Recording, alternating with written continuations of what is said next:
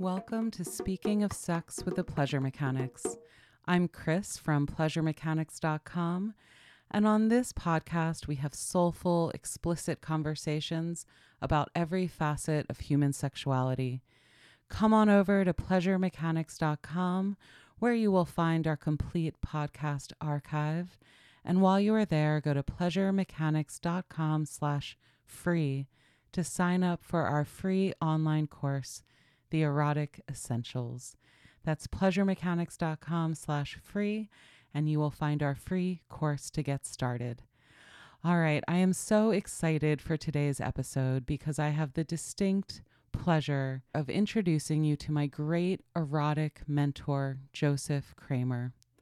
Joseph Kramer is an erotic pioneer and visionary. He was born a gay boy in the 1950s to a devoutly Catholic family. Now he is 72 years old, living in Oakland, California, and his lifetime has been one of erotic service to the world. He left his life as a Jesuit priest after discovering the reverent power of touch when he got his first massage. Joe is going to tell us his story of discovering the power of massage and breath work together as he took psilocybin mushrooms and shared blowjobs with his friends, and how this all crystallized into the practice of erotic massage, the combination of full body massage, erotic touch, conscious breath work, and exquisite presence that creates one of the most exquisite erotic experiences that I've ever known. Joe went on to teach erotic massage all around the world in workshops, in professional trainings. He codified the category of erotic massage.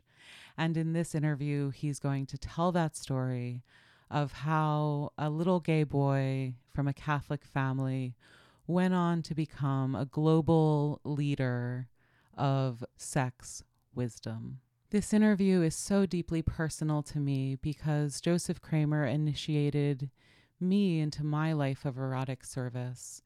I had been a sex educator before I met Joe, but when Annie Sprinkle introduced me to Joseph Kramer, that was my initiation into a life of erotic service, into a life guiding others into what is possible in these human bodies of ours. What is possible not only in terms of pleasure and erotic trance and erotic ecstasy and the amount of pleasure we can give one another. That's part of what Joe taught me. But Joe also initiated me into these practices that teach us how big we can love, how much we can show up for one another. Charlotte and I met in a training that Joe and I were teaching together, one of the first sexological bodywork trainings in San Francisco. So Charlotte and I met very much through this work. So my love story with Charlotte and my family would also not have been possible if I was not working side by side with Joe. And while my life has been touched so deeply by Joe's, and therefore your life, if you're a listener of this podcast, that is just one of the ripple effects of his work, because he has trained tens of thousands of students. He has initiated so many people into a life of erotic curiosity and erotic service. And from working with Joe, I know he doesn't love to give interviews. He doesn't do it often. So I was really honored when he agreed to a long-form 2-hour interview with me. And rather than start at the end, rather than start with all of his global accomplishments and his schools and the professions he has founded, and to talk about the global reach of his erotic knowledge, I wanted to start at the beginning. I wanted to hear his life story as it unfolded and share that with you as a story of an erotic pioneer whose curiosity and commitment to love and to pleasure created a life of erotic service to the world. So we are going to start at the beginning as he is born a little gay boy into a devoutly Catholic family. And we are going to tell his story together. Gather round and join me for part 1 of my interview with Joseph Kramer, Ph.D. Cheers.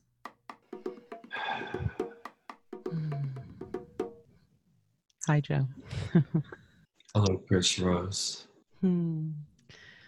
So, Joseph Kramer, you were born a gay boy in a Catholic family in St. Louis. Exactly. Can you take us to that moment of your birth? So, how did the Catholic context of your childhood shape you from the beginning? I don't have a lot of memories about very early childhood. I have a couple I'll mention. My mother and father were rabid Catholics, not in the sense today of a rigid and political type sense, but in a spiritual sense. So they went to Mass every single day. Every single day they went to church. There were times of travel and all this they couldn't, but this is part of it. And so part of my upbringing was family prayers, family rosary, of course, prayers before meals, and going to Catholic schools. And the question came up, actually, and this is a question that was around in the 50s, can we talk to the Protestant kids in the neighborhood? Can we associate with them? And it was really, there was an unspoken arrogance, like we are the saved and the Protestants aren't, and the other people aren't. But my parents didn't say we couldn't talk to the Protestant kids. So it was a really closed system. The values, especially the religion and spirituality, and it was definitely bifurcated. It was pleasure was almost a bad thing. It was unembodied. Our time on this earth, right from the time I was 5 and 6 years old, our time on this earth was just testing us for the real thing, which was heaven. And we were watched at all time. God was watching at all time. And I bought into this. I had knew nothing else. This is how wonderful God is taking care of us. I found the life of Jesus, especially his messages, the Sermon on the Mount, etc. Wonderful. I didn't quite understand the death and resurrection part of it. I don't know if anybody totally understands that, but I bought into this. Or I didn't even buy into it. It was all that I knew. It's what I drank. It was like a fish in water. I didn't understand at the beginning the anti-body and anti-sex. But I remember at about age 3, and this is my earliest memory. I remember my mother, I was taking an afternoon nap, and I had my hands, I was laying face down, I had my hands in my underwear, and I was at 3 years old, and my mother said, "Don't touch yourself there. God doesn't like if you touch yourself there."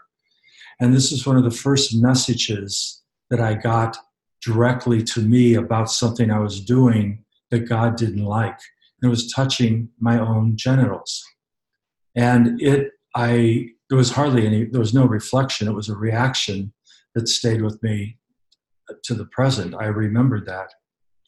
And then so the genitals became this special place that God cared about. I could touch my elbow or my feet or my head, and God didn't care. But if I touched my genitals, it was kind of like the story of the Garden of Eden. You have the whole garden, but this one tree, you cannot eat the fruit of that tree. And of course, like Eve, as I grew a little older, and I'm not talking puberty, I think 5 or 6, I started touching myself there because this is the taboo place. I don't know where this came from in me, but I learned to masturbate very early. And I learned to rub myself, and it felt good. And I had orgasms, and I remember them. And later, when I've studied this, perhaps 10% of kids masturbate very early on and have orgasmic experiences, boys and girls, and everybody around that and in between that. And was that pleasure burdened by a sense of shame already? No. Well, except that one thing from my mother, and I didn't quite hook it together. Uh-huh. So I was masturbating, but in second grade, so first grade or second grade, comes the idea of confession in the Catholic school. And then the priest brings up one of the things that you might want to confess, and he's telling these 5 and 6-year-olds, 6 and 7-year-olds, is if you touch yourself in an impure way. That was the terminology. And I was thinking, that's the name for it. I'm touching myself in an impure way.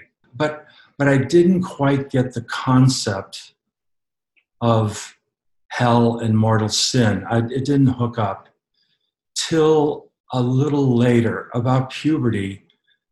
Again, the same priests and others said, this is to touch yourself here will take you to hell.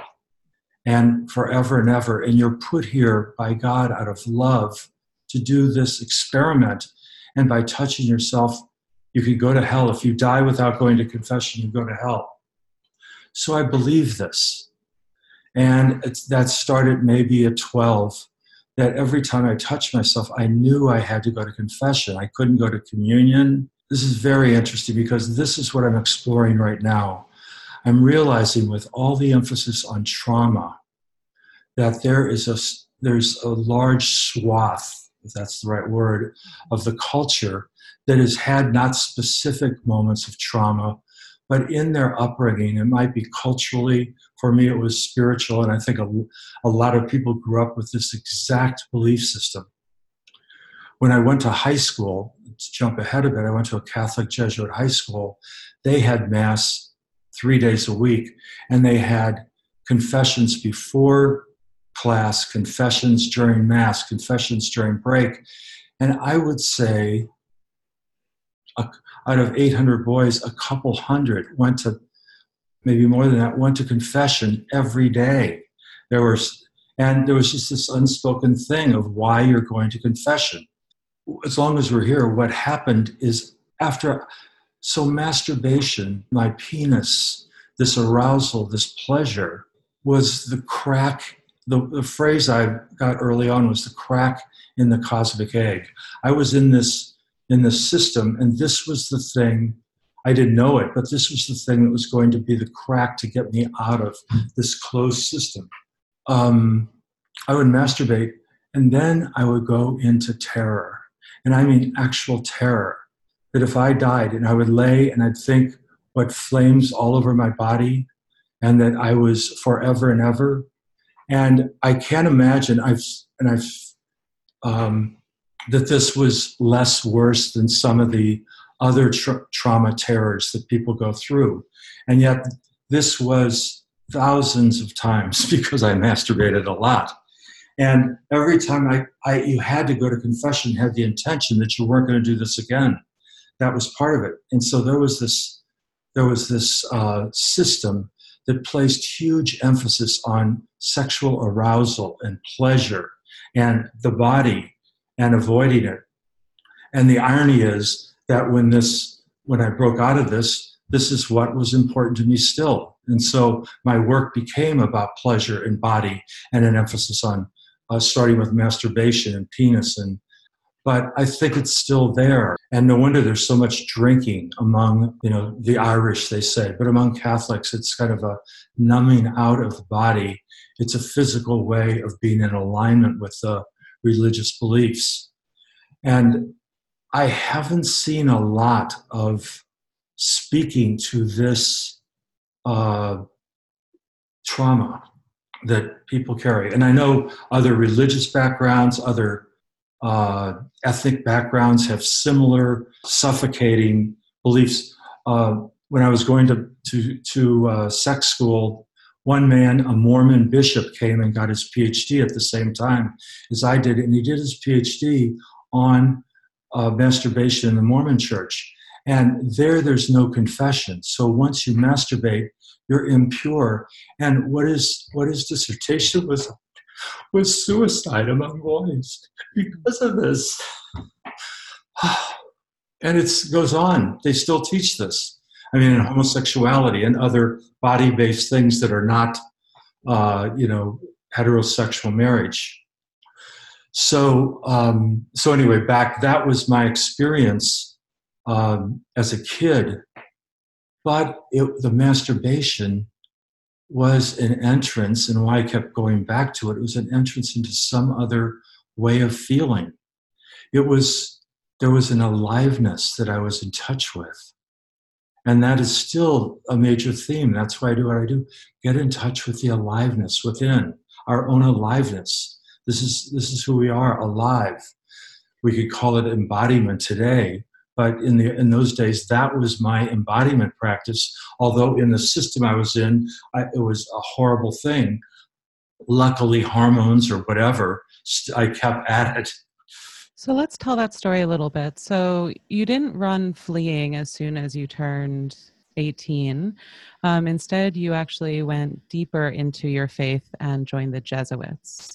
And as much as we can talk about the Catholic body shame and the sexual shame and that as a burden you carried from your faith, you also brought some gifts from your faith, your love of teaching, your knowledge of pedagogy. So you were in the Jesuit community for several years, and then one of your theology teachers went to Esalen and trained in massage and came home and offered massage as kind of, he was newly indoctrinated and wanted to practice. So can you take us to that moment as a theology student and receiving your first massage and how what you called the crack in the egg kind of split wide open? Well, I was still in this closed system, I would say. And what happened in late puberty is, in late high school, is I understood I was attracted to other boys and not girls. And in those days, there wasn't I didn't see homosexuality mentioned anywhere except in prisons. And I remember being a 13 and 14-year-old saying, is there some way I could commit a crime and get in prison so I could be with people who would do what I do? Except I was the best little boy. I didn't want to commit sin, but I wanted. So I knew this was sinful, and I go, there's no future for me as a person except what the church offers is the milieu I was in was some status and to be of service by being a priest. So this was a logical choice. I went to a Jesuit high school. I saw there were 30 different teachers that I respected and revered, and they all seemingly had no sex, no masturbation, and this was the goal, the ideal, and they were doing it well and relating and teaching and being of service, and my high school years were a great time. So at the end of high school, I go, yeah, this is the path that I'd like to do. I'd like to follow. I didn't think I don't have any other options but I wasn't thinking other options. But in terms of this huge thing about sin, that was the only option that I had. And so I joined the Jesuits and was in the Jesuits 10 years. I was studying theology 6 or 7 years, 8 years into the Jesuits in Berkeley. And luckily, I somehow got to Berkeley to study. Was that a deliberate choice? Like, did you know there were gay people there and you went? No. But there's certain things that are emblazoned on my mind. And I remember watching television in 1963 and seeing the free speech movement starting in Berkeley campus.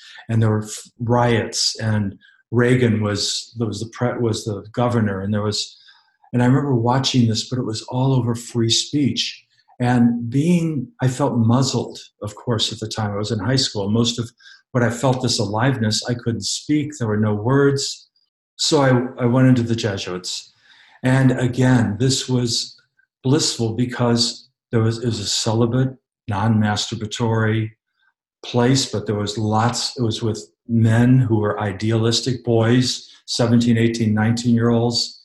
And it was wonderful to be in that camaraderie, and seemingly the part that was evil in me was being stamped down in a sense, or quieted. Anyway, I went through this, and it was it was an education of the mind. It was an education of thinking. Jesuits are the thinkers and the teachers and kind of the church, and they run institutions. They run universities and colleges, and have, for the last 400 years. So I was on. I thought this was a wonderful path, and it was a path of service. This is really one of the big things I took from Jesus, to be of service, and even from my parents as Christians. That was big for them, was service. My father especially. So to be a Jesuit, and I was in Berkeley, and I was studying theology, and theology is like mathematics, like other things, that it has almost no touch with reality, with the reality of the body. And yet I was in California, Berkeley, in the late, this is the early 70s. And there was just amazing things happening bodily, but I didn't connect with them for a few years, but I did intersect with them once. And you started the story as a priest who was my academic advisor, went to Esalen and took a weekend workshop and came back. And I remember there were maybe 150 Jesuits who were in Berkeley in smaller groups, but we ate in a big dining room. And I remember sitting at a table with about 6 other Jesuits, young Jesuits, and this priest came back and said, I had a wonderful weekend. I went and studied Esalen massage down in Big Sur, and I need to practice. If any of you would like a massage, let me know. There was this panic in all the people around me. And I looked, and there was a thing in me that goes, yes. Right away, I said, yes, I would like that. And he said, well, you need a massage table. I need to do a massage. It needs to be on a massage table. I remember taking the door off my closet in my room and tying it to my desk and putting blankets over it and all this. And I was really nervous because I was going to be naked, because I was going to be touched. And I thought, but he's a priest.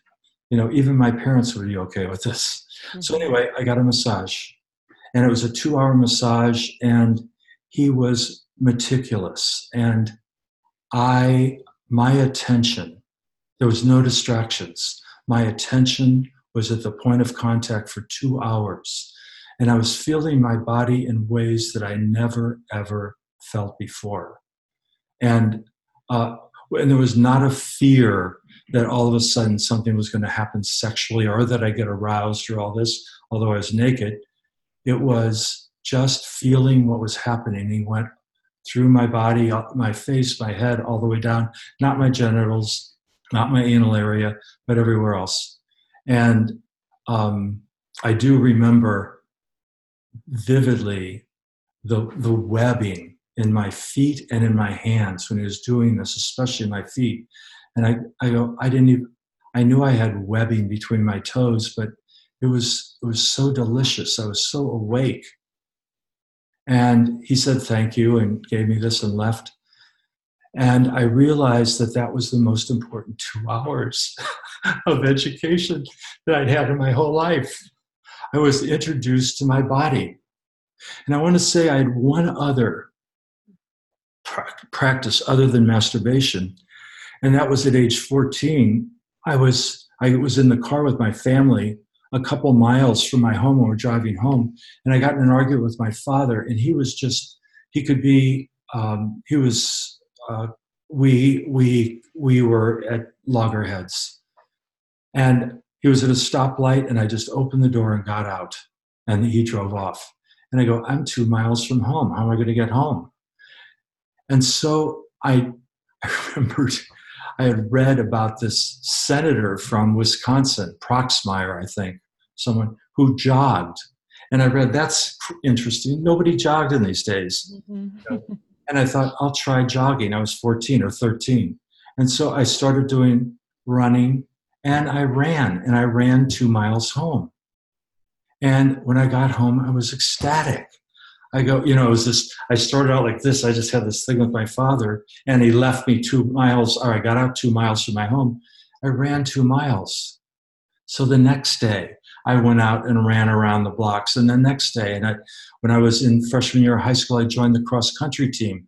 And I was terrible because I didn't run fast, but I ran long distances for that ecstasy. So I found that is a practice. So I had masturbation and running were my two practices.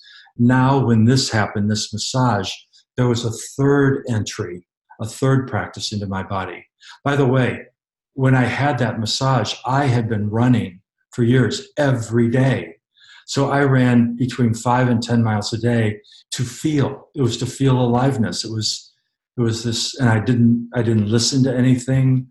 I just paid. It was being with my body, like masturbation was being with my body, or like the massage was.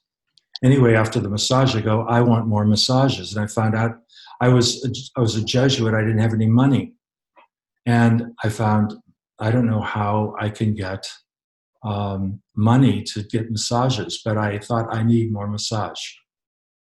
So, but What did you do? well, what happened is after that I didn't recognize that was the beginning, but that was the beginning of the Jesuits are not a place for me. I need a place where I could get massage, where I can get into a full body feeling. I knew about my penis feeling. I knew the general feeling of running. But this was the sensuality of certain tissues that I had never accessed. Did you change the way you masturbated after that massage? So I wasn't there were times in my Jesuit years when I masturbated, but it was still not a practice. It was a sin still. And I believe that. So there were times, in fact, I remember the first time I masturbated as a Jesuit. It was 3 years into the Jesuits, and I was in Denver, and I went out with this friend of mine who's a priest now. He's a seminarian. He says, do you want to smoke grass? We smoked grass, and I said, I don't feel anything. And I went back to my room. I just lay down, and all of a sudden I was touching myself, and I couldn't stop. It was so amazing. So the first time I smoked grass was the first time I masturbated, and I was certainly guilty. But it was again, the grass was an access into the aliveness, into the feelings, the gift of being embodied in our body. And theologically, I was saying this is what incarnation is, the idea of God becomes man. And so the flesh takes on this role. And I go, yes, my flesh, it was a celebration of my flesh. Anyway, I knew after that massage from my academic director, and he was my academic director, and he gave me information and experience that got me out of the academics, and I left the Jesuits within a year. And you moved to New York City.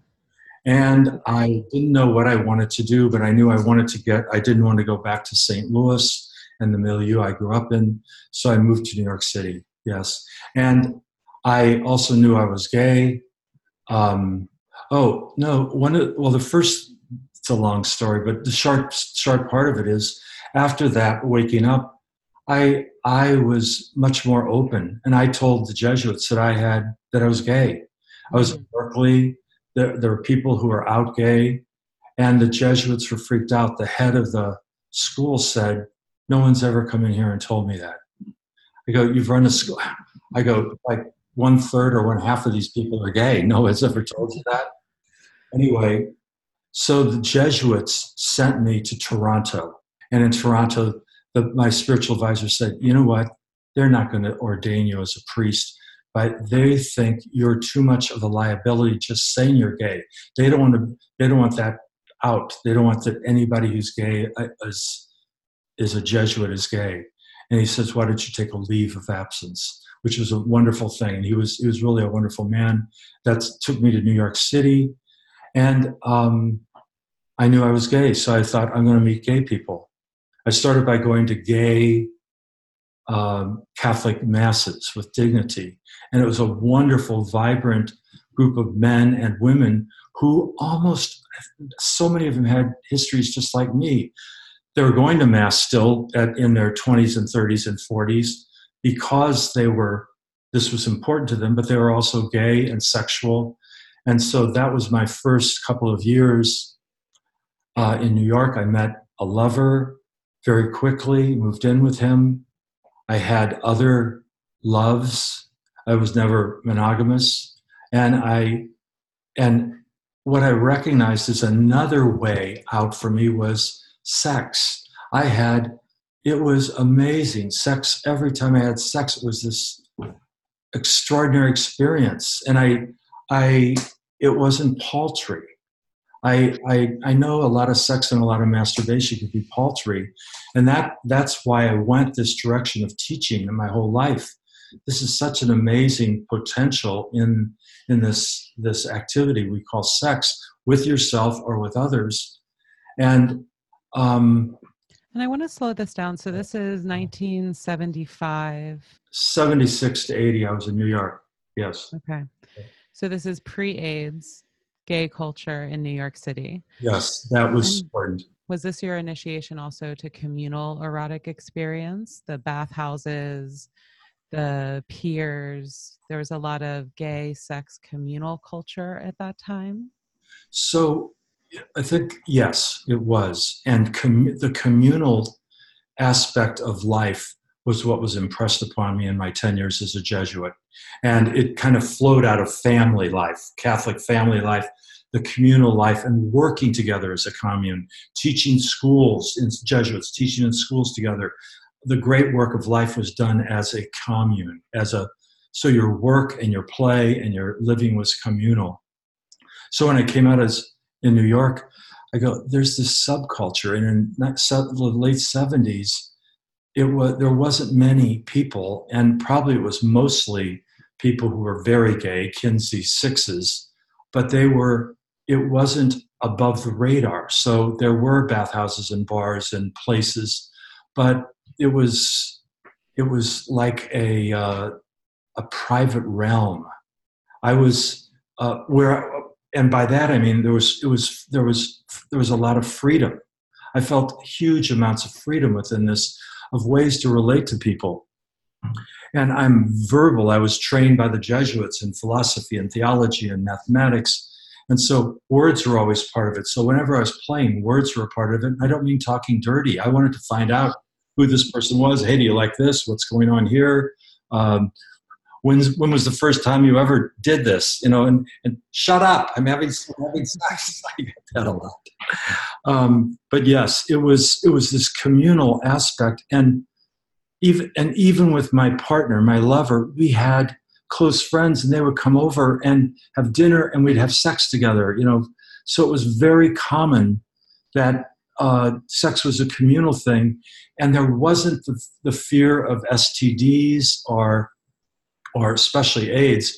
And certainly, if there was gonorrhea, was probably the major one. You go to the clinic and get it. And I think I got gonorrhea once. I know I went to the clinic once or twice. I don't know if I got gonorrhea, but there was no fear around having sex would be deadly or something really terrible for our health. So hygiene wasn't a big deal. But it was an ecstatic time, and most of the people who were out as gay had to be really pioneers or explorers or people who are expelled from their realities. So there was this amazing group of people who had been involved in other communities, but now were forming their own, finding their own. So I was in New York for 3 years, and later I learned about Wilhelm Reich, and he said, orgasms shake the pathologies out of your body. And that was one of his ideas, that an orgasmic capacity was about well-being.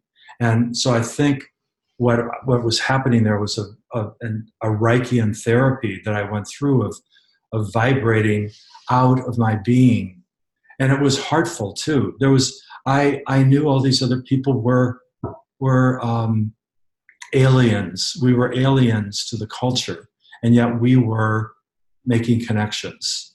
And I met amazing people, and I have lifelong friends from that period.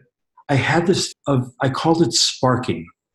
And it was that when you meet people, you're bringing your best, you're bringing something, and you spark, and there's something that happens and you take away from that person. So the sex was sparking. And that there are all these men who are empowering each other and giving gifts. And that's kind of how I saw sex in those days. We're doing this amazing thing. So I had a ball. And I realized other people came with more wounds and less enthusiasm. So everybody wasn't in the same boat that I was in. When I later talked to people who we look back on this, I was like a cheerleader. I was more. I put a lot of energy into this, and people appreciated it. But it was this communal experience that was that influenced my work for the rest of my life. Was the communal erotic experience, and I named it later that this was a. I'm trying to think of a name for this. This is a co-created erotic vibratory force field, and that was as close as I could get to it. That you could cut it with a knife sometime. What was created. So yeah, that was my New York initiation into gay culture and co-creating gay culture at that time. So you were in New York. You went back to the Bay Area and took an SLN class. And then you came back to New York and started teaching your community. So I thought maybe I want to finish my degree in theology. I left the Jesuits with 1/4. I had 1 more quarter for a Master of Divinity.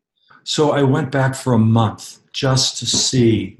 And during this month, I saw an ad for Esalen massage class, 4 weeks for gay men. This is exactly what I'd like to learn. And it was cheap. It was like $60 for a 4-week class. Milo Jarvis. Thank you, Milo. But I went back to New York, and I now had a structure. And this is one thing the Jesuits taught me, was to teach. So they're teachers. And to start schools was a big deal for them. And so I offered a class. So the very first massage class I offered was probably 79 to a group of Dignity people. A group of gay Catholics. Mm-hmm. I remember I asked somebody to bring the music because we needed music, and he didn't. And we were at this place a weekend away, and there was only one record. This was the year of records still. And it was flute music inside the Taj Mahal. And sometimes I can't listen to it because we played it over and over, but it was beautiful to this massage weekend. And it felt right teaching massage. I had taught English, I taught religion. And there was one moment, Chris, when I said, I love teaching with my clothes off, and everybody else's clothes are off. How can I go back to teaching with my clothes on? So that was another watershed right there. Wow, teaching with your clothes off. So yes, it started there. Well, teaching with your clothes off, but also ushering a group of people into this embodied state of massage. This is a gift you gave me of being the facilitator of that. Is a deeply moving experience. I know exactly what you mean. So this is 1979. How did the massage become the Taoist erotic massage? How did this massage become erotic for you? So let me first mention that this massage, that in my gay nonstop sex, huge amounts of sex in New York, it wasn't very hands and massage oriented. It was sex, there was play, but hands take a little more skill, I guess, than or maybe not, but hands wasn't part of it. So for me, I was now had something new to introduce to my repertoire. In fact, I felt in New York that casual sex, intercourse, and people were not using condoms at that time, that this was I just felt this was private, that this was between me and my lover. And that other types of sex, oral sex, blowjobs, and other things were what I did out in the world. But I didn't know massage yet. So what happened after I learned massage and actually moved back to the Bay Area, I had a group of friends. And so we started giving each other massage with oral sex. And so I became good. I called it blowjob massage. I'm giving somebody a massage. I'm at the massage table sucking their cock, and I'm massaging and waking up parts of their body while the pleasure, the excitement's being generated, and I'm moving it around the body. And the idea was never to come quickly. It was to not come. It was to feel your whole body. And there was a second element here. One of my friends was really into psilocybin mushrooms. And I explored during my Berkeley years with LSD and mushrooms, but LSD was an 8 or 10 or 12-hour trip, and psilocybin mushrooms was 2 or 3 or 4. So it was more doable. Anyway, we would take mushrooms. I would take mushrooms and receive and give these massages. And right now, I just bought a book yesterday, How to Change Your Mind by Michael Pollan. It's on my bedside table, Joe. It is on your bedside table? Yeah. Well, what I understand is how to change your mind is psychedelics. Mm-hmm. And I go, whoa, I have to find out his approach. But a lot of what he talks about is the kind of breaking the monitor of propriety, of like the self-regulation that keeps us kind of caged. And so much of what we know about the erotic is the need to give ourselves permission to go to the ecstatic. Like these states that we're talking about, most people have never received permission to even think about, let alone explore. And psilocybin, I think, is one of those shortcuts to cracking open consciousness. Okay, so you're exploring this with friends on the massage table, including oral sex. So much of how I think about the erotic touch work is we learn massage skills. We activate our hands as tools of pleasure, as tools of communicating intentional touch. And then we bring those skills to the genitals, to the anus. So were you conscious of the moment where you started massaging the cock? Mm-hmm. How did these strokes start articulating themselves in your hands? Well, first of all, the cock had a real prominence for me right from the time I was 4 years old.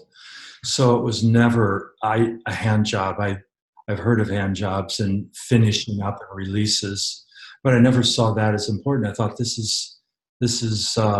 there's a masterpiece to be created here, and there's a symphony, an orchestra. There's all this pleasure. There's connection. As a masseur, and during the 80s, I gave maybe 3,000 massages, maybe 3,000 to 5,000. And I called myself a massage monk. And what I learned is touch isn't a mechanical thing. Touching tissue that is, and my hands are feeling something and they're reacting, and there's this communication back and forth.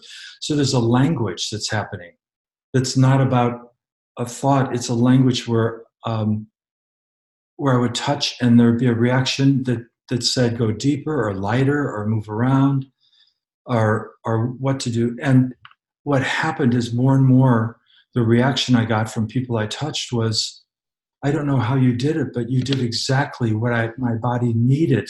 And when I thought of some place I wanted you to go, you went there. And that's this communication, not just on the penis, but on the whole body.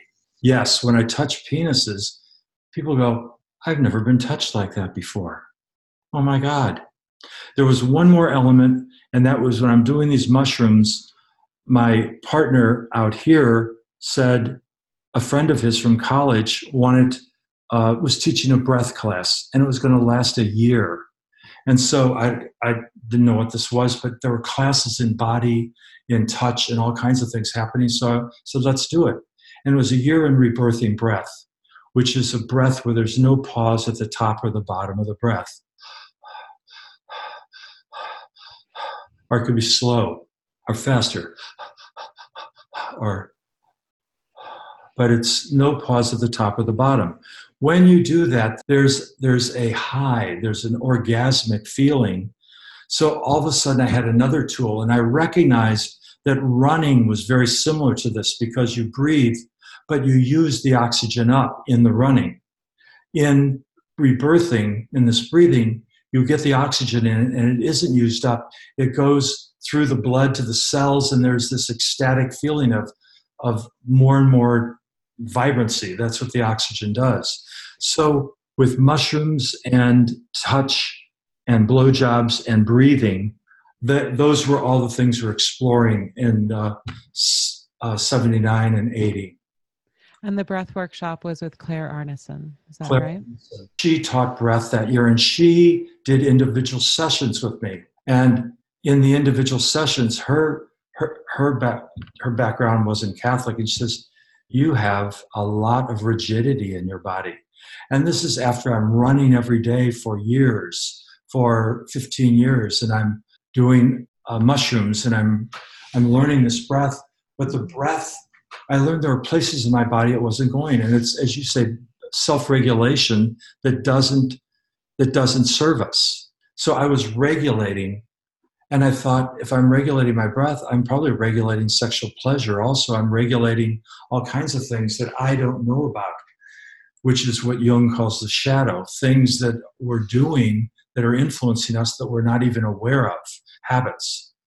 But what happened is people came to me. A lot of the people I worked on for massage were gay men, and they would come to me and they go, "Oh, they wanted to be jerked off because that was part of massage." They thought.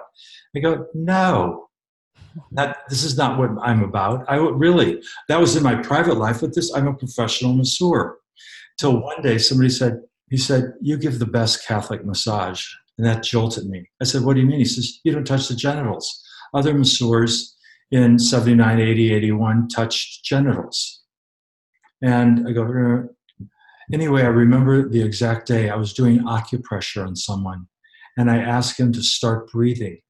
And I had not really used this breath in my sessions, but I was holding points on his body, and he started breathing. I could see he was getting ecstatic. And my other experiences with breathing and someone else had been blowjobs,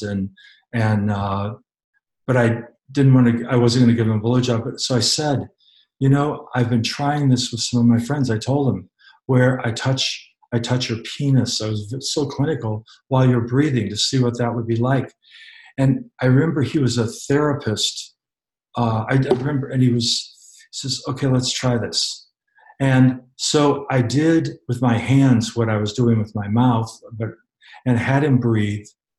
And he went into a place that I was going into with my friends, but we did it regularly. This was the first time he'd ever done this. And he goes, "Oh my God, I just went someplace. I had an experience I've never had before." And he came back every week for sessions, I remember. But then I started thinking, maybe I should do this professionally. And it's not hand jobs. It's not just giving somebody a release. It's giving somebody a waking up, because the breath circulates the excitement through the body. So that was the beginning. I then decided I need to advertise erotic massage. That's what I'm doing. And the gay papers in San Francisco, where I got most of my clients, I live in Oakland across the bay, I asked them to have a category called erotic massage. They go, "No." And I said, "Wait, you have hustlers, escorts that are offering all kinds of kinky services, and then you have massage." And finally, they said yes. And so an erotic massage category started, which became very lucrative for them. But and lots of people came to me. And so I explored erotic massage with my hands, with breathing. And I found the breathing got people into their body. A lot of people disassociate when they go into sex, or they freeze from mild or major trauma, or they're distracted regularly. But whatever's going on, if you're breathing in a conscious pattern, you have to stay present to breathe. And I could tell right when they go away, so I'm giving them a session, they just went away, and I would call them back. So the breathing became this time when that's why people had amazing experiences, because they couldn't eject out of the experience when they're breathing. I think the breath also circulated and relaxed. It was pleasurable, but it was also a clue to me that how I could keep somebody present for this erotic experience. And a lot of people, the erotic experience for them is ejaculation, a lot of men, and probably orgasm for women. But in this process, they had to pay attention to this whole process.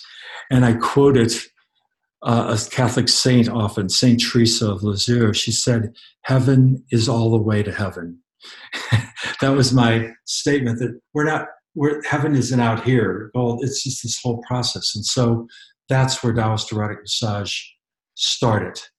And yet it was in my private practice, and I was quiet about it. I wasn't ashamed of it, but I just, I was private about it. I was advertised in papers, but I had no thought of, like I taught massage, of teaching erotic massage or anything like this at this time. It was several years later. Mm-hmm. All right. I hope you enjoyed part 1 of my interview with Joe Kramer. Next week, we're going to talk a lot more about erotic massage and teaching erotic massage in classrooms all around the world. Join us next week for part 2 of my conversation with Joseph Kramer, or visit us at pleasuremechanics.com for our complete podcast archive, and go to pleasuremechanics.com/free for our free online course. I'm Chris from pleasuremechanics.com, wishing you a lifetime of pleasure. Cheers.